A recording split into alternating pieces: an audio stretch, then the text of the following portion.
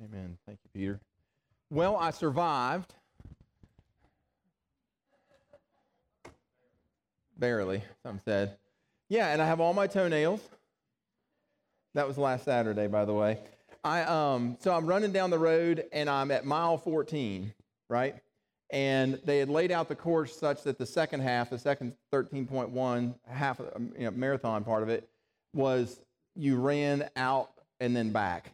And so you'd see the people who are coming back, right? So I'm at mile 14, and on the way back is, it doesn't make sense quite to you, but anyhow, it makes sense to me, about mile 24 coming the other way, somehow the way that was laid out.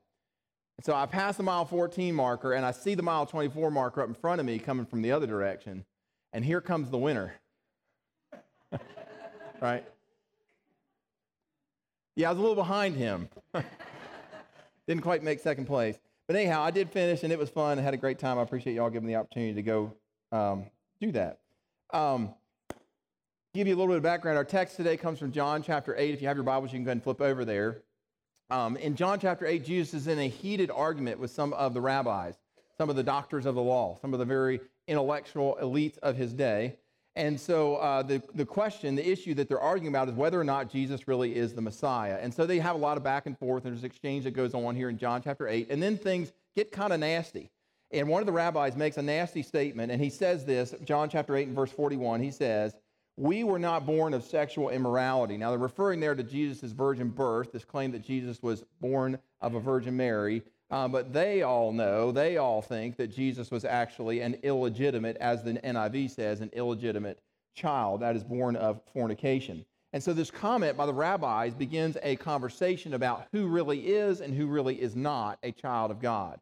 And so that's what we want to talk about today, this idea of who is and who isn't a child of God. And we'll let the Lord Jesus tell us the answer to that question. So let's stand to our feet from the reading of God's Word. John chapter 8, we'll be reading verses 42 through 47. Again, this is part of the exchange between Jesus and the rabbis. Remember, we stand week in and week out to remind ourselves that this is where truth comes from, right? It doesn't matter what somebody else thinks. It doesn't matter what some political commentator says, somebody says on the radio, somebody says in the news network. What matters is what God thinks. And we don't have to wonder what he thinks because he wrote it down. So let's read together John chapter 8, beginning at verse 42. Jesus said to them, "If God were your Father, you would love me, for I came from God, and I am here. I came not of my own accord, but he sent me. Why do you not understand what I say? It is because you cannot bear to hear my word. You are of your father the devil, and your will is to do your father's desire. He was a murderer from the beginning, and does not stand in the truth, because there is no truth in him. When he lies, he speaks out of his own character, for he is a liar and the father of lies. But because I tell the truth, you do not believe me. Which one of you convicts me of sin? If I tell the truth, why do you not believe me? Whoever is of God hears the words of God.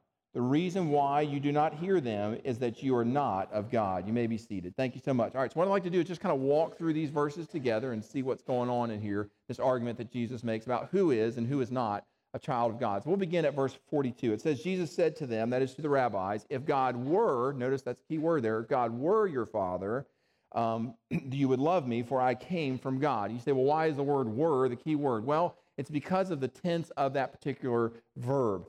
If Jesus was to say in the indicative mood, that he would have said, "If God was your Father," but Jesus says in the subjunctive mood, "If God were your Father." Now, what the subjunctive means, may have been a little while since high school grammar class, right, English class. So let me kind of explain to you a little bit about what the difference is between the indicative mood and the subjunctive mood. In the subjunctive mood, what that means is presupposing, by saying, "If God were your Father," Jesus is presupposing that whatever he's about ready to say, what follows, is contrary to the facts. So if God were your Father, so he's insinuating that God's not. You follow that? That's the subjunctive mood. That's what that means there. So for example, if I was to say, if he were sorry, but he's not, he would apologize. Or if we were to take a little bit more local example, if the Falcons were well coached, they would be a winning team. And so same with Jesus is saying, if God were your Father, by using the subjunctive there, he makes it clear that God is not. The point is that from the very beginning of this discussion, Jesus' position is that these rabbis are not God's children and that God is not their heavenly Father. Jesus makes that very clear in the statement that he makes to them here. And now, having set that up, Jesus goes on to make very clear a very decisive statement. He says, verse 43, in case y'all missed what I was saying, verse 43, why do you not understand what I'm saying? Well, it's because, verse 44, it's because you are of your father, the devil. Pretty clear, right? And your will is to do your father, the devil's desires. Remember who Jesus is speaking to here. He's speaking to the rabbis. He's speaking to the doctors of the law. He's speaking to the learned men of his own day. He's speaking to the intellectual elites. He's speaking to the guys that went to Harvard, right? And the senators from Israel, right? He's speaking to all these political people that they're self-absorbed in their own intellect. And he says to them, you are not children of God. You are of your father, the devil. Verse 47, Jesus goes on to say, whoever is of God hears the words of God, and the reason that you do not hear God's word is that you are not of God. That is, you do not belong to God. Now, I want to make sure we fully grasp what Jesus is saying here. He's saying that even though y'all are Jewish, even though you are the religious leaders of this nation, even though you are dripping with religious performance and kudos to your religious performance and have all that to your credit, Jesus says, verse 47, you are not of God. You don't belong to God. Verse 44, you are of your father, the devil. So here in John chapter 8, Jesus makes it very clear that all the human race can be divided into one of two categories. Category number one are those who are children of God. Category number two are those who are children of the devil. And those are the two categories. Jesus says you either belong to one or you belong to the other. And this forms the basis for what the Apostle John would later write, 1 John chapter 3 and verse 10. By this it is evident who the children of God are and who are the children of the devil. And then he goes on to explain the distinguishing features between the two. As human creatures, we are all God's creations. Let me be clear about that. Perhaps you've maybe said somebody say before, we're all children of God, though. That's presupposing something that the Bible does not teach. Yes, we are all God's creations, but as God's creations, there's only one way to become one of God's children. So anybody who would step out in front of us and say, or maybe we've heard this said before, that, hey, we're all God's children. No, we're not. We're all God's creations, but we're not all God's children. To be a child of God is reserved exclusively for persons who put their personal faith and trust in Jesus Christ for the forgiveness of their sins, who put their hope for heaven in the work that Jesus accomplished on the cross, people who apply the blood of Jesus to their life by asking for his forgiveness. In other words, they allow what Jesus did on the cross to be their substitute for their sin in our life. You say, Gordon, are you sure you're not reading way too much in the subjunctive mood of a verb here? Right? It sounds like an awful lot that you pull out of one little tense of a verb here. Well, that's a really great question. And what we find is that the whole rest of the Bible teaches this exact same concept, that not everybody in the world is a child of God. Yes, we're all God's creations, but there's only certain of us who are children of God. For example, John chapter 1 and verse 12. John writes, but to all who did receive him and who believed in his name, he gave the right to become children of God. Notice that there's a condition there to becoming a child of God. You've got to receive the Lord Jesus. You have to believe in the Lord Jesus. Writing to the followers of Christ in Galatia, Paul writes, Galatians 3 and verse 26, for in Christ Jesus you are all sons, that is, children of God, but notice how? Through faith in Jesus Christ. Again, there's a condition in order to become a child of God. Writing to the believers in Rome, Paul says, Romans 8 and verse 15, for you did not receive the spirit of slavery so that you could fall back into fear. Instead, you have received the spirit of adoption as sons, by whom we cry, Abba, which means in Hebrew, Father. You see, friends, no person is born a child of God. It's just the opposite, in fact. Paul writes Ephesians chapter 2 and verse 1, that every one of us was born dead, that is, spiritually dead, in our sins and in our trespasses. That is, we are separated from God. We are children of the devil. That's how we come into this world. That's what Paul's saying there in Ephesians chapter 2 and verse 1. And so because of that, we must be adopted into God's family. We're not born into God's family. You follow me, right? The papers haven't been signed. And until those papers get signed, we're children of the devil, one of two categories. We're not children of God.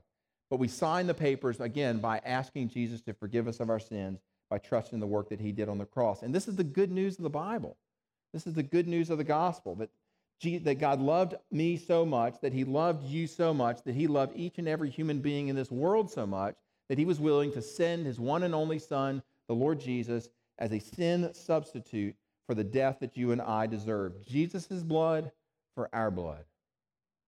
The punishment that fell on him should have fallen on us.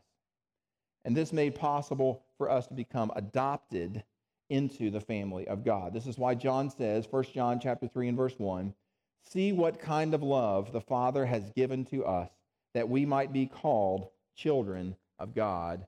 And so we are. That's just what we are.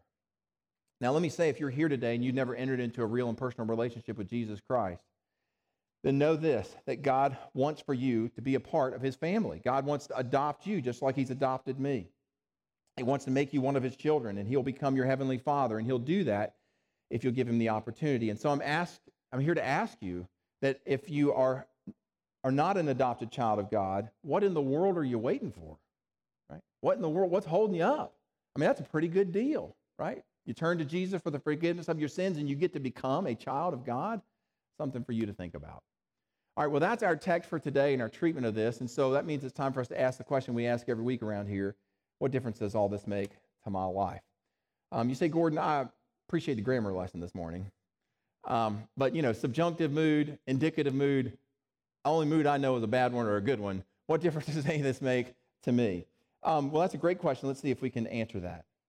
Did you know that in the New Testament, God refers to himself as our Heavenly Father 262 times?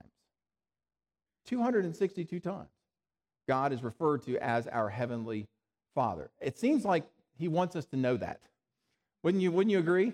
It's a very important role that he occupies in our life, and he wants us to know that he occupies this role as our Heavenly Father. Even if you're here today and you had a good earthly father, the good news in that you have a Heavenly Father is that your Heavenly Father wants to take what your good father, your earthly father did to a whole nother level. Perhaps in this world, though, you had a bad earthly father. Well, you have a Heavenly Father who says, hey, look, let's hit the reset button. I want to pour into you. I want to heal you. I want to heal you of all the damage that's been done in your life. And we have this wonderful earthly Father that says, look, let's start over again and let's pour into you. And so with the time that I have remaining, I want to share with you some of the benefits that come from having God as our Heavenly Father, okay? Y'all good? All right. I didn't run out of breath. It's all back. Right? Just give me a week. I'm good to go. All right, number one, the first benefit is that we get a Father who loves us unconditionally. That is, we get a Father who loves us not based on how we perform. God doesn't love us less because we made a mistake. God doesn't diminish in his love for us because we rebelled or because we sinned or because we made a mess. I don't love my children less because they make mistakes. It might disappoint me, but it doesn't mean that I love them less. And so when we make mistakes, when we sin, God, our Father in heaven, doesn't love us less. His love toward us is unconditional. It's not based on how well we do or on our performance. Number two, second benefit that we get from God as our Heavenly Father is that we get a Father who promises never to abandon or forsake us. Hebrews chapter 13 and verse 5, the Lord Jesus said, I will never leave you nor forsake you. What that means is, no matter how bad things get, no matter how thick the bullets are that are flying, no matter how deep a black hole we think we're in, Jesus Christ is standing right there beside us because God, our Heavenly Father, promised us that he would never leave us and that he would never forsake us. Again, that's one of the benefits that we get from having God as our Heavenly Father. Benefit number three is that we get a Father who promises to meet all of our earthly needs. Matthew chapter 7 and verse 11, Jesus said, if you then, who are evil, know how to give good gifts to your children, how much more will your Father in heaven give good things to those who ask him? God, our Heavenly Father, takes care of our needs. Number four, we get a Father who is tender and patient with us. Psalms chapter 103 and verse 13 says, just as a father shows compassion to his children, so the Lord shows compassion to those who fear him. And think about who wrote this. This is the psalmist David who wrote this, who had made some pretty bad mistakes in his life. And he says, hey, you know what? What I've discovered about this God that I serve shows great compassion. He shows mercy. He's tender. He's patient with me. Number five, we get a Father who is more merciful and more forgiving than you and I deserve. Psalm chapter 103 continues, verse 10. For God does not deal with us or treat us according to our sins, nor repay us according to our iniquities. And everybody should say, hallelujah, right? That's wonderful. That's a wonderful promise that God gives us here. That's great news. I don't know that anybody has ever prayed in the history of the world, Lord, bring on me what I deserve. I hadn't heard that prayer before. I don't know if any of y'all, it would make me very sad if I prayed that prayer. I can't imagine God answering that prayer in my life. Lord, treat me exactly how my sins deserve. No, friends, we pray, Lord, have mercy. Lord, don't repay me according to my sins. And this verse tells us that God is filled with grace, that our God is filled with mercy, that our God is filled with love for us, and thank God for that. Benefit number 6, we have a God who is available. That is, we have a Heavenly Father who wants to connect with us in our pain and our suffering and our hurt. Hebrews chapter 4, verses 15 and 16 tell us, "For we do not have a high priest, that is Jesus Christ, who is unable to sympathize with our weaknesses, but one who is in every respect has been tempted as we are. Therefore," verse 16, "let us then with confidence draw near to the throne of grace, that we may receive mercy and find grace to help in our time of need." Our God is listening. Our God is available. And finally, benefit number 7. We get a Father who genuinely cares about all aspects of our lives. Peter says, 1 Peter chapter 5 and verse 7, "Cast all your anxieties on him." Why? He does. Isn't that wonderful? You know, we as Christians, as people who have read our Bible, have attended Sunday school classes, have heard lessons, this is one of those simple truths of the Bible that tends to just kind of fly in one ear and out the other, just shoots over our head. We just miss it sometimes because it's just a simple truth. Think about this for a moment. This is the God of the universe who's keeping Pluto from running into Neptune, right? And who keeps the sun and the stars all in their place in the sky. This is the God of that kind of power who is more powerful than our sun, who is more powerful than galaxies. This is the God who created all of that. And this God who created all of that cares about my washing machine blues, right? And cares about my car problems. And cares about me getting my bills paid. And what's going on in my life and the problems I'm having with family and the issues that are happening with me. My God cares about, how does he have time for that? Think about that. Just a simple truth. Cast all your anxieties on him. Truth. Because he cares for you. Friend, if you're here today and your life feels like a mess and your emotions are out of control and you are directionless and hurting and wandering, let me tell you, unleash a Father like that into your life, and he will heal the damage. He will mend what's broken. He will put you back together. He'll get you back on your feet, healthy, well-adjusted, capable, firing on all cylinders, ready to go and hit the ground running.